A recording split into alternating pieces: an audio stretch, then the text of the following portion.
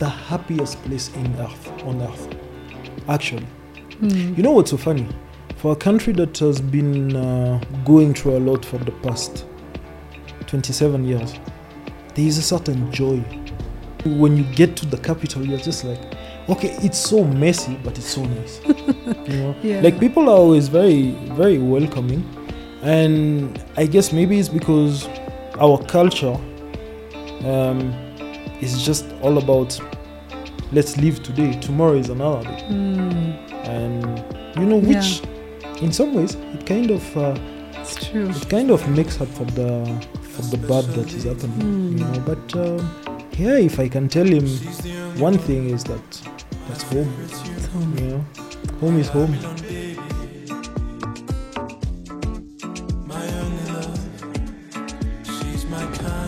Salam and hello everyone, and welcome to the show. My name is Lily Bakala Piper, and tonight, for the first time this year, we are filming a live episode in my home with some friends and families. So, karibuni sana everyone. This is here that you're here. Welcome, welcome. This is a very special episode as we wrap up season 1 of 2023. We just want to say a huge thank you from the team. You have been rocking with us for 26 episodes this year, half of the year. Every Tuesday, you have been here showing up with us, and we are so very grateful. So we're going to take a little break for a few weeks, rest our creative minds. We have a few plans that we're percolating for the last quarter of the year. We cannot wait to come back in September with some new content. But tonight we are just filming a special episode to celebrate this season and celebrate all the stories of joy, of justice, of salam, and of hello. So tonight, to help me celebrate the stories that we've been telling, is a new friend that we've just made, Jean Tristan Mianze. Did I say that right? So close, so close. Jean is somebody who is so close to so many of the stories that we've been telling this year. Somebody who's a part of the diaspora of the Central African Republic, who has found his story taking him to Paris, to Nairobi, back home again. In fact, he told me that while we may call Central African Republic CAR, those at home call it Centrafrique. Yeah, Centrafrique, which I think my French was très bon. Juste un peu. Oh, juste un peu. Pas okay, well, I don't think it's going to improve over the duration of this episode, but maybe in season 2, I'll come back with a bit more French. But Jean's story is one that warms my heart. It's a story of pursuing family, of connection, of love, of hope, of a future. And he's been here in Nairobi for the last 15 years. His professional work is in logistics, but he's also a father of a little boy, which he loves and is deeply dedicated to. And his story has taken him not just here to Nairobi, but also back home. And so I'm so grateful that he's here to tell us a little bit about his journey. We've never had anyone here on the show from Centrafrique. Actually, it's quite common for people in Kenya not to have met anyone from the Central African Republic. You are the first. You are the first, my friend. You're one of one. I'm quite unique, though. One of un. Yeah. Oui. Le seul, unique. Oui. We might do this whole interview in French. Should we? No. Just kidding. Okay, just kidding. That would be tricky. Yeah.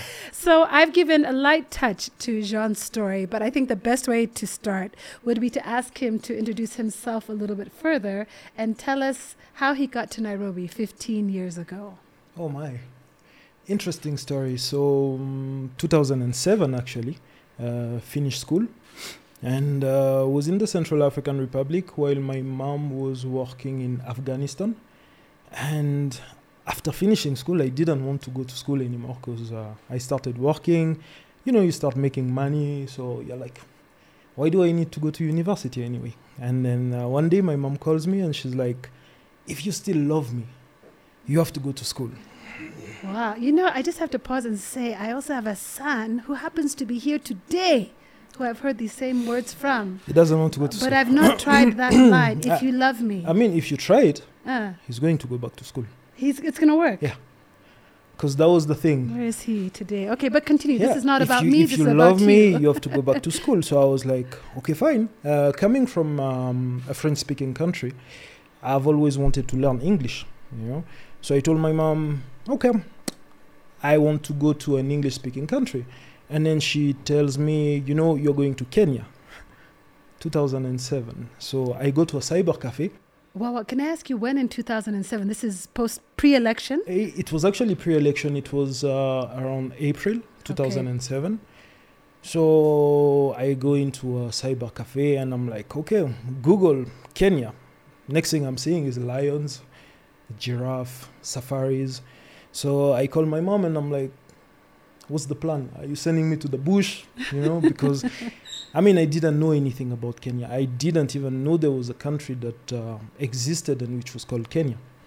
So she told me, no, you know, it's an English-speaking country. Pack your things. I'm sending the ticket and you go to Kenya. So I'm like, okay, cool. So June 2007, I leave home. There was no direct flight back then coming to Kenya. So I had to leave home Bongi, which is the capital, go to Cameroon, Douala, take another flight to Addis, layover in Addis, and then from Addis to Nairobi. That's a long journey. That's a long journey. And you were maybe 18, 19? This is post-high school? I was actually 20. You were 20. Yeah, I was 19, young. Turning 20 in December. So where the story, even the travel became hectic is because, you know, from Cameroon to Addis, the language changed from French to English. So I get to Addis and the lady asked for my passport. But, you know, like, the accent was okay, so I could understand passport. You know, just put it together and then give the document. Then land to in Nairobi and totally different accent. So the lady is there asking for my passport, and I'm just like, oh my, what is she asking for? And then she had to do this passport. That was the funniest thing, but I was so nervous because I already found it was going to be difficult trying to communicate in English and being alone in Kenya and everything. So, but yeah, ended up coming out of the airport. Was picked by the people because I was supposed to do my pre-university course in English. And that's how it started, June 2007. Many of us, all of us in this room, I'm sure, know exactly what happened later in 2007. But I want to go, before we go what happened later in the year, I want to go a little bit further back to your curiosity around English. Did you not see a future for yourself around a French or Francophone or even a mother tongue opportunity? Let's just say I have a bit of hate and love relationship with French. Not because it's a bad language, but I guess it's because of my personal experience and having been in France for a couple of years in the past, and my experience wasn't the best. It was actually a rebellious mentality to speak another language. Early 2000s, you know, there was the hip-hop culture, the music and everything, and English was the thing, you know. So rebelling against the French and you know, getting a different language and it was that was the thing that actually triggered me wanting to speak English back then. And so you find yourself here in 2007. Looking back at that moment, can you take us back to how that felt? Those first few days and weeks in Nairobi, out of place. Yeah. Out of place, very foreign. Everything was different. The language, the weather. Come from a very tropical type of weather. We do not have the June, July winter. It's cold, yeah. we don't have it. When I came out, I was picked from the airport, taken to the college, and then taken into the hostel. And I couldn't figure out how the instant shower was working. Because back home, we do not have instant shower, we have boilers. Okay, what do you mean instant shower for the heat? On, off for the water. Okay. So, I mean, like, that was something absolutely new because I looked at it and I'm like, what is that, you know? So I couldn't figure out how to switch it on because the switch, I think, was hidden somewhere. So I showered with cold water and then the following day I was sick. So I hated it. And I called my mom and I'm like, you know what? If that was your plan to kill me, let me go. That was, and what was your mom's response? I have to know. Because now I'm invested into the mother's side of the story. She said, you're not going to die and you will stay there. And I was like, okay. Go and learn your English. So I was sick for like some few days, like 2-3 days, but ended up being okay after that. Yeah. Were you here then throughout the rest of the year once the election happens? No. No, because actually the reason why I left before the post-election violence was very simple. Because of the experience with the cold water, I told myself I'm not going to stay in Kenya. And my mom happened to have shifted from Afghanistan, and she was moved to Khartoum in Sudan. So I was like, I haven't seen you for a year, and I want to come and see you. I miss you, Mom. Yeah, so I played the mommy boy, type of thing. So I ended up going to Khartoum in October, because I also lied to her and told her, in Kenya, they only study for 3 months. So now we're on holiday till next year. I just want to point out to you now that you have a child. These things come back to you, by the way. So all these things, just remember them, huh? Well, the mom will suffer, not really me, because I will just be like, I've heard that so much. So you went to Khartoum? So I went to Khartoum, stayed in Khartoum all through mid-October to December. Then December, went home with my mom, because it was Christmas holiday, so we all went back home. When I went home and I was watching the news, that's when I was watching about the post-election violence. And unfortunately for me, it was a good thing, because I was like, I'm not going back to Kenya. I'm staying home, and I don't like it. The language is hard, the weather is hard and everything. So let me just stay home. But it didn't go as planned. So now you have to tell us how. Because in February, after everything was quiet, my mom left, and then she called me and she's like, you're going back to Kenya? And I said, hell no, I'm not going back to Kenya. And she pulled the same thing again, if you don't go back, then forget I'm your mother. And I'm just like, okay, all right, fine, let me go back to Kenya. And I came back. But this time I came back telling myself, okay, since you want me to be here, I'm actually going to master and enjoy the place. So let's talk a little bit about the French and the difference in the divides that creates, because language is so much a part of our identity. It helps us express ourselves, and oftentimes for me it's quite frustrating when I watch a traditional news media and someone's talking about their experience, and if English is not their first language, it still is almost always the language that they're being interviewed in, and you can tell they're not fully expressing themselves, So for you, at what point did you find that language barrier had really, you'd broken through, and or have you? Do you feel even now that you've broken through? You actually, funny enough, what is so funny about speaking French and English, actually you start picking a lot of things that are lacking from both of the languages.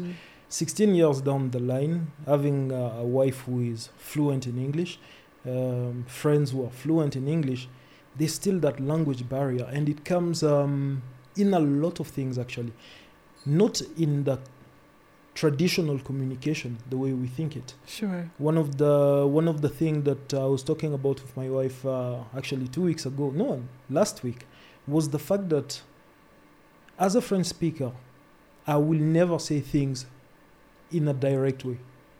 For example? For example, if I'm complaining about something, I will not say, I hate this color. Yeah. I will always try to be like, but this color doesn't really match or complement, it doesn't necessarily suit. But English people are like, I hate it. But but for a French person, you don't say, I hate it. You have to say, well, it's very pleasing, but not too appealing to me. Interesting. And so those things still show up. Yeah, do you feel now when you want to express yourself, especially with a partner who does not speak your same first language, how do you argue? Well, you have to find the language that works, actually. Are you arguing in your head and then you're like saying... Sometimes you have to prepare the argument, like, you prepare it and then you wake up in the morning and you check your phone and you're like, okay, those are the points, so that you don't forget it. Right. But I don't think, genuinely, my personal experience, I will say, you will never get over language barrier. It doesn't matter how many languages you speak, because each and every language has a culture behind it. And that's the thing we do not talk about. When we start learning a language, we learn the language because we want to communicate. But what we forget is that communication is as good as fitting into a culture. Absolutely. So, It's true. And they say that you actually, at least with parents, that you correct your children in your mother tongue. Yeah. And if you have to be careful though, because if you only correct them in your mother tongue, then they'll think the mother tongue is only for correction Exactly. and not for affection. So you're right. There's a culture behind there's the a language culture. that becomes There is. tricky. So, you know, you mentioned your wife earlier, who happens to be a part of our producing team. Mhm. And she's giving us a little bit of your backstory of your pre-Nairobi days. We here, and I will say we broadly, we don't know as much as we should about Centrafrique. It's not something that is a part, at least for me, it's not been a part of my thorough understanding of the continent or the stories that we have here. So tell me, what is your Centrafrique? Tell me, what is CAR to you? To me, it's home. You know, home is the happiest place to me. It's the place where I have the greatest memory of especially like family life with my parents. But it's also the place where my most painful memories come from, you know, due to the political situation, which went kind of bad which went very, very bad in early 1996 to date. So yeah, there is good, there is bad, there is happiness, there is sadness. When I talk about it, there is a lot of anger. But yeah, it's home because it's a lot of those everything. But if you look at those memories, what are the ones that, you know, kind of rise to the surface for you and still sit with you today? When I looked at the food on the table, one of the things I was thinking about in my head in French, not in English, was I hope there is no rice and no tonight. beans. Yeah. Because you see, I have a very bad experience with rice and bean. I don't eat rice, I don't eat beans. So usually when people invite us, my wife usually tell her friend, you know, he doesn't eat rice. But a lot of people do not know why I don't eat rice. So in 1996, actually August 96, when the war happened, and we ended up fleeing and finding ourselves in like a refugee camp and everything. For 2 weeks, they used to give buckets of rice as food. You know, it's rice and beans. So the first few days was fine. And then after that, I was just like, no, it's really ridiculous. But when you do that for 2 weeks, then rice has a very bad connotation. You know, not that it's bad food though. I know some people love rice and it's actually very tasty. But for me, I just have this relationship with it, especially white rice. I'm just like, no. Can't do it. Yeah, I can't do it. Beans, no. No. Like the rice, I can manage to do maybe pilaus, maybe different from anything which is not white. It's fine. I can manage just to be sometimes polite. But beans, it doesn't work. It's just... So you mentioned that so lightly about when we were in the refugee camp and they gave us this rice very lightly. Are you comfortable talking about that a bit more? Well, I can. I come from a family where my dad used to work for the government of the time. And when we had the entire political unrest, the way it was portrayed back in the days was a region against another region, the north against the south. So my family, we come from the north of the Central African Republic, and the former president was from the south. So when we had the election in 1993, the new president was from the north, and a lot of the people from the north actually went out of the country under the former regime to study. They represented the elite of the learned people. So they occupy a lot of the engineering post and technical aspect and everything. So when this happened in 96, that was because they first had an attempted coup, the second attempted coup, and then the third attempted coup turned into like a tribal thing between the north and the south. And my dad happened to be in the government, and we used to live in an area which was the majority of the people were from the south. Okay.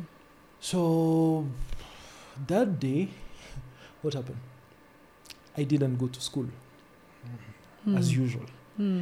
So I didn't go to school and I stayed home. So there was a fraction of the army which had a mutiny, and they were going like from house to house, to steal, to find like the people who are there and kill and stuff. So the entire area was locked down.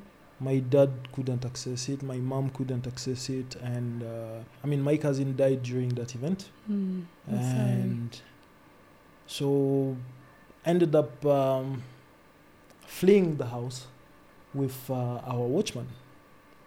And didn't know if my parents were still alive, And I think they thought I was dead also. So we ended up fleeing the home, ended up walking. I used to hate walking because it wasn't something I was used to. But we walked from different places, different areas, and used like public transport. And we found ourselves at the border with Chad, where we ended up being in a refugee camp because, my watchman became my caretaker.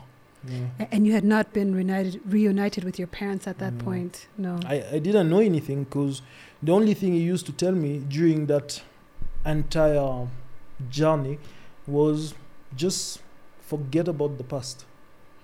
So it was like build a new identity. That's who you are. But in my head, I was just like. Did you have siblings? Yeah. Did your siblings go with you? No, they actually went with my mom. Okay. But because they went to school, so they got to be picked up. But because I didn't go to school, so no one could have access to me. And then I think some few days after that, when they had access to the house was completely looted and demolished. So now like there was my cousin's body, so it was one of those things, decomposing body, who is he, who is not, so the story was never very clear. So we found ourselves in this refugee camp, and after 2 weeks, so if you've been into a refugee camp, you have to go and sign up every day. Yeah. So one day when I went to sign up, the lady was like, I've seen this name. And I'm like, yeah, interesting. Then she's like, okay, come after food, and there's a woman and other kids, and I will take you to her because she has the same name as you. And so I came back in the afternoon, and that's how I was taken to my mother's tent. Wow. Yeah. Wow. So that's my story with rice and beans. Well, that's your story of rice and beans, and also why you should go to school. Look at your mom. But now I don't go to school anymore. But I will tell my son, better go to school. Just go to school. Yeah. Well, speaking of your son, and to hear your story, first, thank you for sharing it. I don't take for granted that revisiting painful memories is not easy. But I know also you said it's also home. And it's some of those happy memories. So when you think about the stories you'll tell your son, what are the stories that you're going to pass on to him about your home and about his home? The happiest place on earth, actually. You know what's so funny? For a country that has been going through a lot for the past 27 years, there is a certain joy. When you get to the capital, you're just like, okay, it's so messy, but it's so nice. Like people are always very, very welcoming. And I guess maybe it's because our culture is just all about, let's live today. Tomorrow is another day. And, which in some ways, it kind of... it's true. It kind of makes up for the bad that is happening, But, if I can tell him one thing is that's home. It's home. Home is home. Thank you for sharing, that the story about being reunited with your mom, your siblings. In that immediate couple of months and years, are you able to stay together? Do you stay in Chad? Do you travel elsewhere? What happens next for you? We stayed in Chad for a period of 2 months, I think, around that time, 2 months, 2.5 months. And we came back to the Central African Republic. because my dad managed to get a rental house and everything. So set the family, we came back. But as soon as we came back home, I did not stay. Okay. I actually left, I think like a month after that, went to France. Went to France. This is so interesting. The boy who wanted to learn English has now decided to go to France. Yeah, because, like being French former colony, the first place to go back then was go to France. Holidays, go to France. So it was actually the first destination where my parents were like, okay, get out of the country. That's an option. Yeah, go somewhere Let me else. ask you that at that age, did you have feelings about that and what that might represent? Not at all, because I was too angry You angry at? at the world, at the people, at everything that happened. So for me, getting out of the country was an easy way of just leaving everything behind. That allowed you to leave the anger behind and move on to... Not really. Not really. You took it with you. Yeah, because went to France and experienced racism. What did that look like for you? When another human call you a monkey just because you're black is interesting. It's very. Was this interesting. your first experience in a non-black country? We used to go to France quite often for holidays, but my parents were always there. So never really being exposed, as a loner, And not that, they did everything right. Sure. But that experience of racism was just so awful. Of course. So stayed a bit and then moved back to Africa. I moved to Ivory Coast. So I wish we had time to go through like every step. We were chatting offline saying you need to write this down. You need to write this book. Actually. So you do, because there's so many parts of it. But in that decision to come back to the continent, was it the racism that made you think, okay, this is not my home? Racism triggered something in me where I started asking myself one question at a very early age. Why do Africans go to Europe? Indeed. We go to Europe because we think it's the El Dorado. Instead of putting what we have as capital into our countries and continents, we take it out to Europe.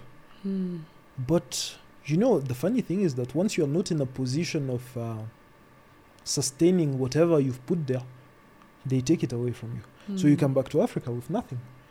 So for me, I was like, I can't deal with racism, but I didn't know there was xenophobia. My heart is just breaking for you, because I'm just imagining like the young Jean, dealing with so much. I mean, your country and the challenges of war and separation, being reunited, and all of the things you do. And on top of that, you're being introduced to these incredibly huge forces of racism and xenophobia. It's a lot for anyone to take on. You take it and you process it, and once you get over the anger, you start understanding that humans are human. One of the thing I always say is that ignorance is the root of it all. For sure. Because once you come into an African country and you're portrayed as a foreigner or as you coming to take what we have, that already, of course, it will create resistance from anyone, When I went back to the Central African Republic in 2014, when we had the third coup and then the story turned into a religious fight, because we went through like the North against the South, we went through against the North, and then we had the Muslims versus the Christians, and now we have like a whole mess of everything. So when I went back in 2014, a lot of people were looking at me and being like, yeah, you guys are the one who ran away and now you come back. And I'm just like, well, when I was there in 97, you were not there, so you can't understand. I think this the constant tension between the diaspora and those at home, and even those of us who are kind of in between, not really diaspora, leaving for different reasons and having to come back. There's no easy solution. No, there's none. But you have continued to go back. Yeah. And when you went back, or your family was there in the early 2000s, your family faced yet another challenge. Like 2003, there was another coup, actually, that got the president overthrown. So it's funny how it happened, because we came out of school at around midday, then we came back home, so seated at home. Then by 2 p.m., just gunshots and gunshots and gunshots. So that were the rebels entering the capital and taking over our power. So my mom happened to travel that time, and it was me, my dad, my elder sister, my younger brother. So we were in the house, and the following day, so one of the things that we've learned with experience of the war, when the rebels or any group come to your house, they look for your father and they look for the girls. They look for your father because that's the guy they want money from, and they will kill him. They look for the sisters because they will rape them.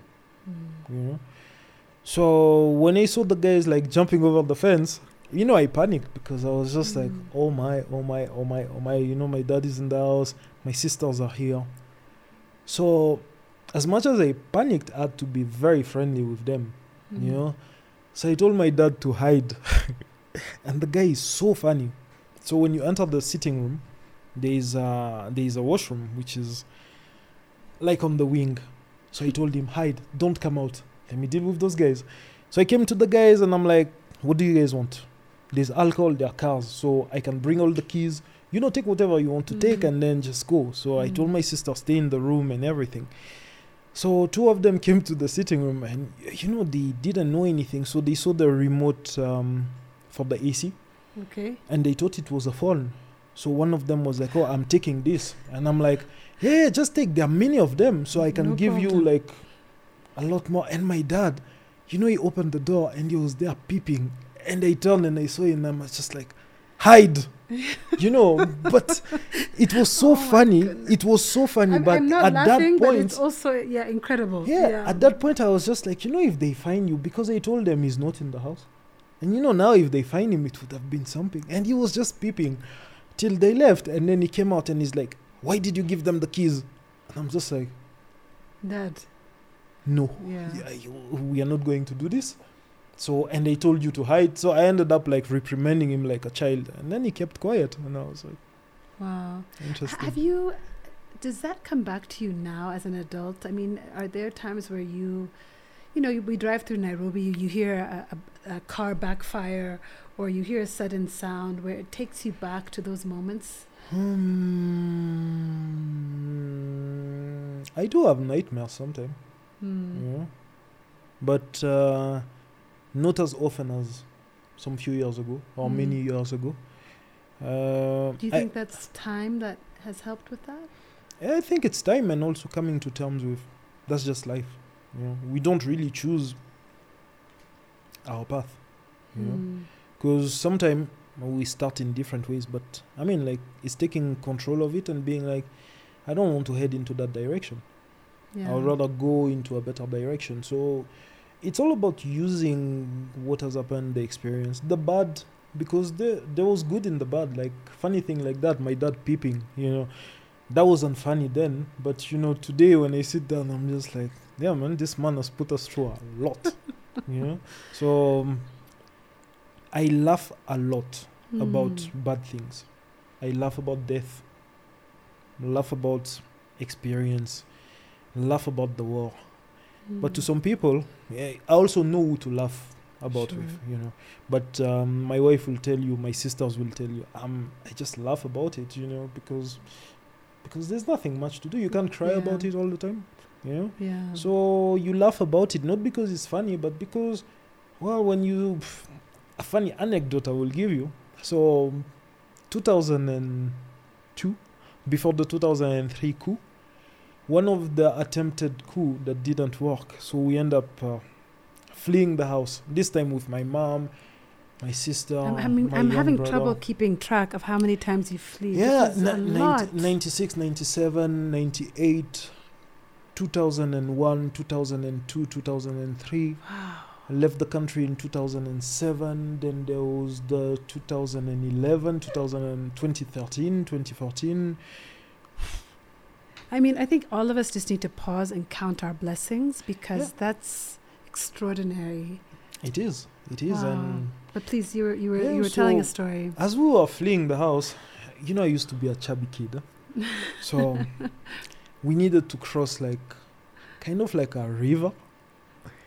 And they just put one trunk of tree which is there. So everything was catwalk. As a bridge. Yeah, as a bridge. So everyone was catwalking on it, and here I come.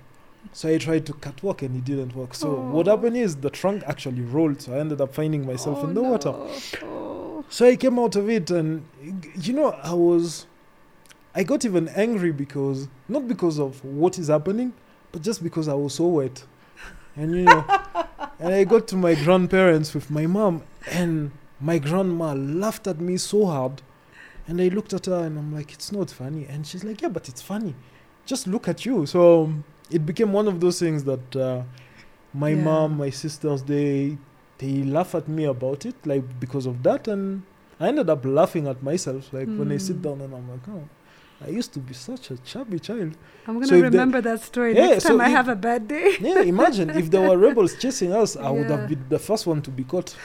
So thank God it wasn't the case. It's just one of those things. But look, once I always give a piece of advice to people, which is never wish for things you don't know. Yeah. Like I hear a lot of people sometimes saying, oh, if this doesn't work, we'll go to war. And I'm like, war is not a joke. War is not a temporary thing. You know how to start it. But it never ends. Because it becomes this cycle of, I've started. But, today look at it and I'm like, there is so much to do for the country. So much I want to do for my people, to do for those who are not diaspora, those who remain there, those who unfortunately couldn't even afford, like, going to Chad, for example. What are some of the ways that you're seeing communities helping each other or individuals like yourself? Well, a lot of communities now are starting to revive agriculture. But one of the main issue with reviving agriculture, even in the villages, is the mines that were planted during the war. So you find a lot of women actually who've been amputated because they stepped on a mine. You have a lot of kids, and I'm talking about 3 to 7 years, who today they're lacking one leg, one arm. For me personally, looking at the region where I come from, which is the north, and which was heavily hit with the war and the mines and everything, it's actually coming up with a foundation, to help the people. A way of educating those who don't have access to education, a way of also putting women together so that agriculture is not just to put food on the table, but rather a mean of, generating revenues, taking care of themselves and giving back to them and showing them that, look, your community, your home is your home. So people, I believe that the more people are busy, the less people will be accepting like $1 to go and kill their neighbors, because I have something to lose. I have my farm, so my neighbor maybe is the one who's providing water for my farm. So if I kill him, how will my farm survive? So create that belonging sense. And that we can't sort it out, but we can fix some few things. Absolutely, and may God bless the work of your hands, because you're right. We can't fix everything, but we can sort out a few things. That's where we can start. And if we can touch 10 families, trust me. Absolutely. That's a big beginning. Then maybe one day they will tell the story about this guy who fell inside the river and came and helped us. This chubby kid. This chubby kid. Right. Imagine. Not too chubby these days. Not too chubby. Looking good. Yeah, thank you. Wangari Maathai, what did she say? I'll be a hummingbird. I don't know if you know that saying, but I think it reminds me of what you're saying. I'll be a hummingbird. I'll do my part. Sometimes we like to play little games on this show. And I played a game recently with my daughters called Your Mother Tried As Hard As She Could. And I asked them, like, how hard did I try or how well did I succeed about certain areas? And they told me whether or not I succeeded or failed. And it was very humbling game to play. So I'm going to give you another game to play, similar, but not about your mom. But it's going to be called Who Does It Better? Okay. Kenya or Centrafrique? Okay. I hope my wife is not going to be upset. Your wife is in the audience, so that's between you and her. And of course, it's a Nairobian audience, so we'll don't look at their eyes. Just focus on me. I'm not from Kenya, so I'm neutral. I'm a neutral party here, even though Nairobi is home. So I'm going to give you a sentence, and you tell me who does it better, Kenya or CAR Centrafrique. Am I saying it correctly, though, by the way? Centrafrique. Yeah. First question. Who serves the tastiest nyama choma? Centrafrique. Wow. Oh. Again, don't look at the audience. We just continue with our game. So 1 point for Centrafrique. Yes. 0 for Kenya. Who can outdance the other in a traditional dance-off? Centrafrique. Wow, Centrafrique. I'm noticing a pattern here. Okay, 2 for Centrafrique, 0 for Kenya. Oh, I don't know if this game was a good idea. Okay, who rocks the most stylish outfits? Now think carefully.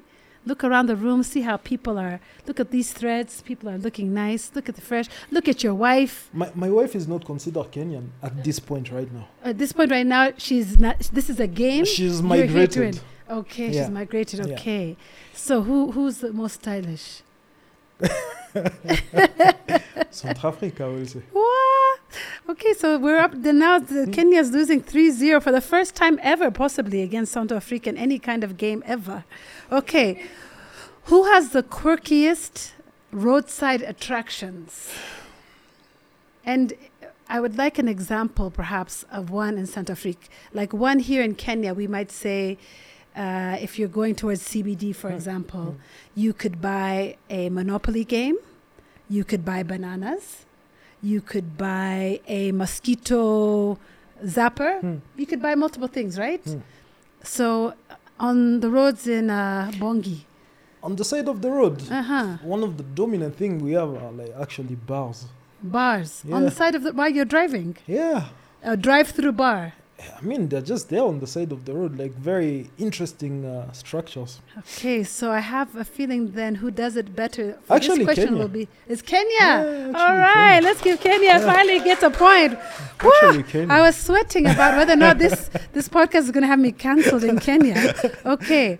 Who prepares the spiciest and most fiery dish? Centrafrique. It has to be Centrafrique. Kenyans do not believe in spice. I'm sorry, I said it. It's true. I'm sorry. What do you have that's spicy in this country?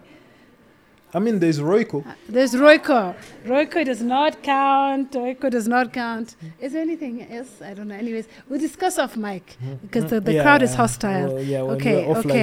Okay. Who can come up... I did not write this question. Who can come up with the most interesting names for local dishes? Ooh, I will say Kenya.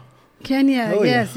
What's your favorite name for a local dish? Don't have many. I can't think of any, but we don't have interesting names for... I like the Rolex. Is that something that just my kids are into? Isn't Rolex like Uganda? Rolex, yeah. Yeah, but we also, my kids also, or maybe they've just adopted it. They're kind of saying Uganda. But okay, so anyways, Kenya got the point. So now it's getting close. Is it 2-4 or 2-3? I think it's 2-3. Is it 2-3? Yeah. Okay, let's see. That might have been the last one. Let's see if we need one more just to tie it up. Okay, let's do this. Given an unlimited budget and unlimited time off from work, where's the best place to holiday? Where's the best place to holiday? Be honest. Honestly? Yes. I will say home, Centrafrique. But there's a but. Okay. Given the insecurity and the different rebel groups and everything, you can't visit. Like you can't. It's not like you can take a drive. Like sorry, that was a bit of a sensitive question. Yeah. Insensitive of me. So I will give it to Kenya because, I mean, everything is okay for you to roam around. Yeah. So I think we've ended in a tie. Yeah, okay. I think we've ended in a tie. That's why I'm 50-50. That's why you're 50-50, yeah. So I'm home there and I'm home here. Even me. I'm home there and I'm home here. So you see. That's how most of these conversations end, to be honest with you. So it's 50-50. All right. This is a biased crowd. I'm telling you, very biased. Crowd. Very biased. We need a tiebreaker. If you have it... Okay. Sorry? So here's your tiebreaker question. I heard it. Sorry? Okay, your preference. Could you say it in French, Kenyan women or Centrafrique? How do you say female? Femmes. Femme? Les femmes kenyanes ou les femmes centrafricaines? Oui. That's not a question. It's not a question. I can answer. Oh, you better answer. I think you should answer this No, one, actually. I can't answer because Okay. my heart is in Kenya. So, Okay, yes. I can't go with my eyes. So it I sounds go like with my Kenya heart. is the winner of this game.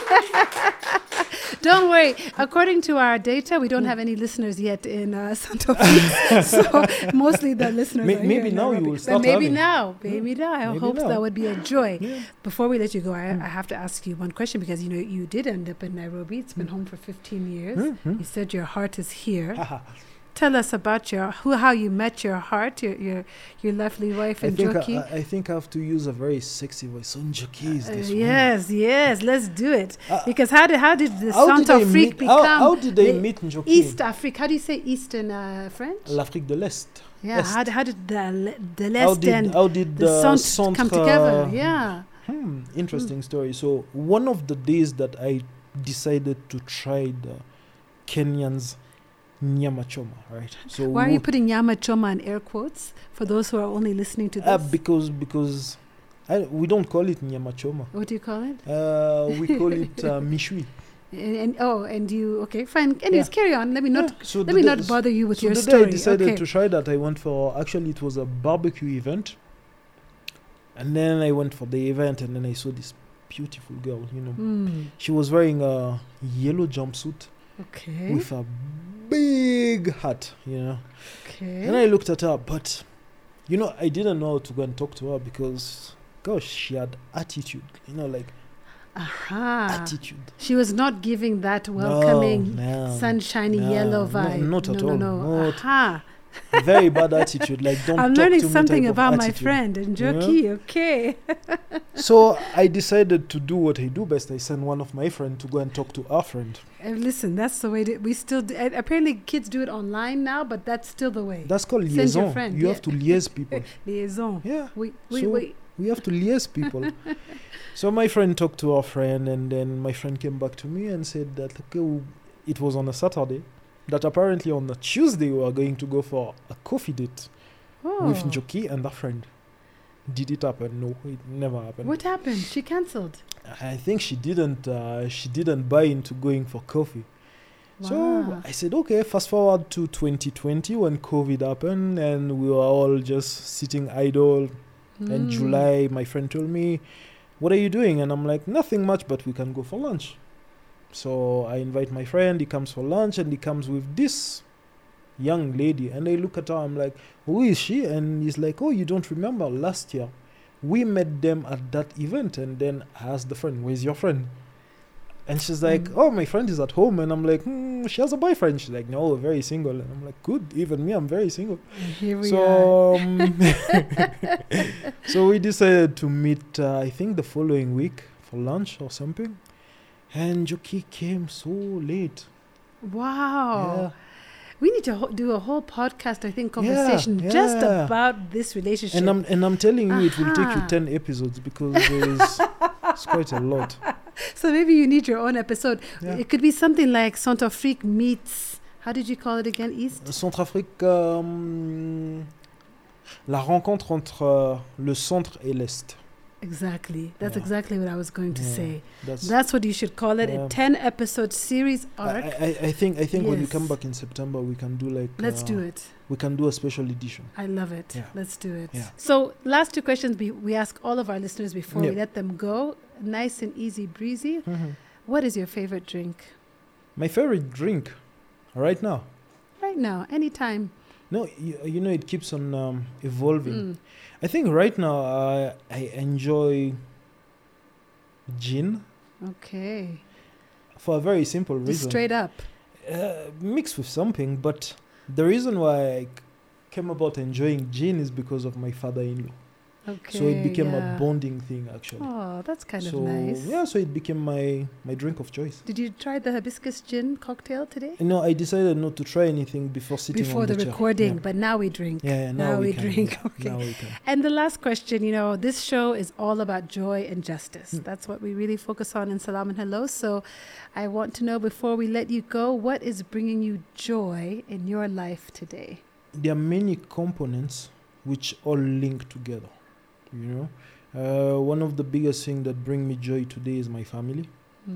I think there's nothing else that can be compared to that. And secondly, the inclusivity I get in the environment where I live. I get really affected being someone who's been to many different countries, many continents.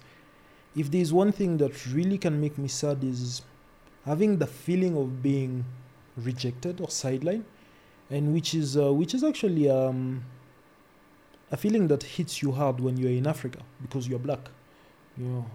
So you look at Africans, and when we can't be together as Africans, but also when you look at humans in general and be like, why can't we just be together? It doesn't matter. You can be yellow, purple, pink, but as long as you're human, why can't we be together? So I think like my joy is a lot in the feeling of being inclusive and genuine, not just like anything, but like genuine. I think I find a lot of joy in that. And then of course like there's my profession and everything else and meeting new people. So grateful to have you on Salam and Hello. It's been a pleasure. Such a joy to have you here. Thank you so much. Now that we are done, we can go and have now we can have the gin. So but thank you though. Thank you so much. Thank and you. Listeners, I hope you enjoyed our conversation with Jean.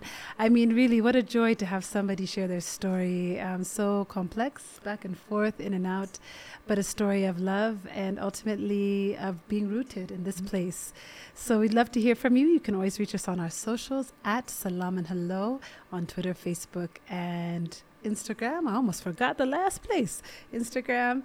And of course, we always love to hear from you in a personal message, lily@salamandhello.com or producer@salamandhello.com. And thank you to the live audience for all of you being here and your energy. And thank you all for this beautiful, beautiful season that we've had together. We will miss you, but not too much because we need a break. But we can't wait to see you again in September. So until then, all of our love, and we'll see you soon.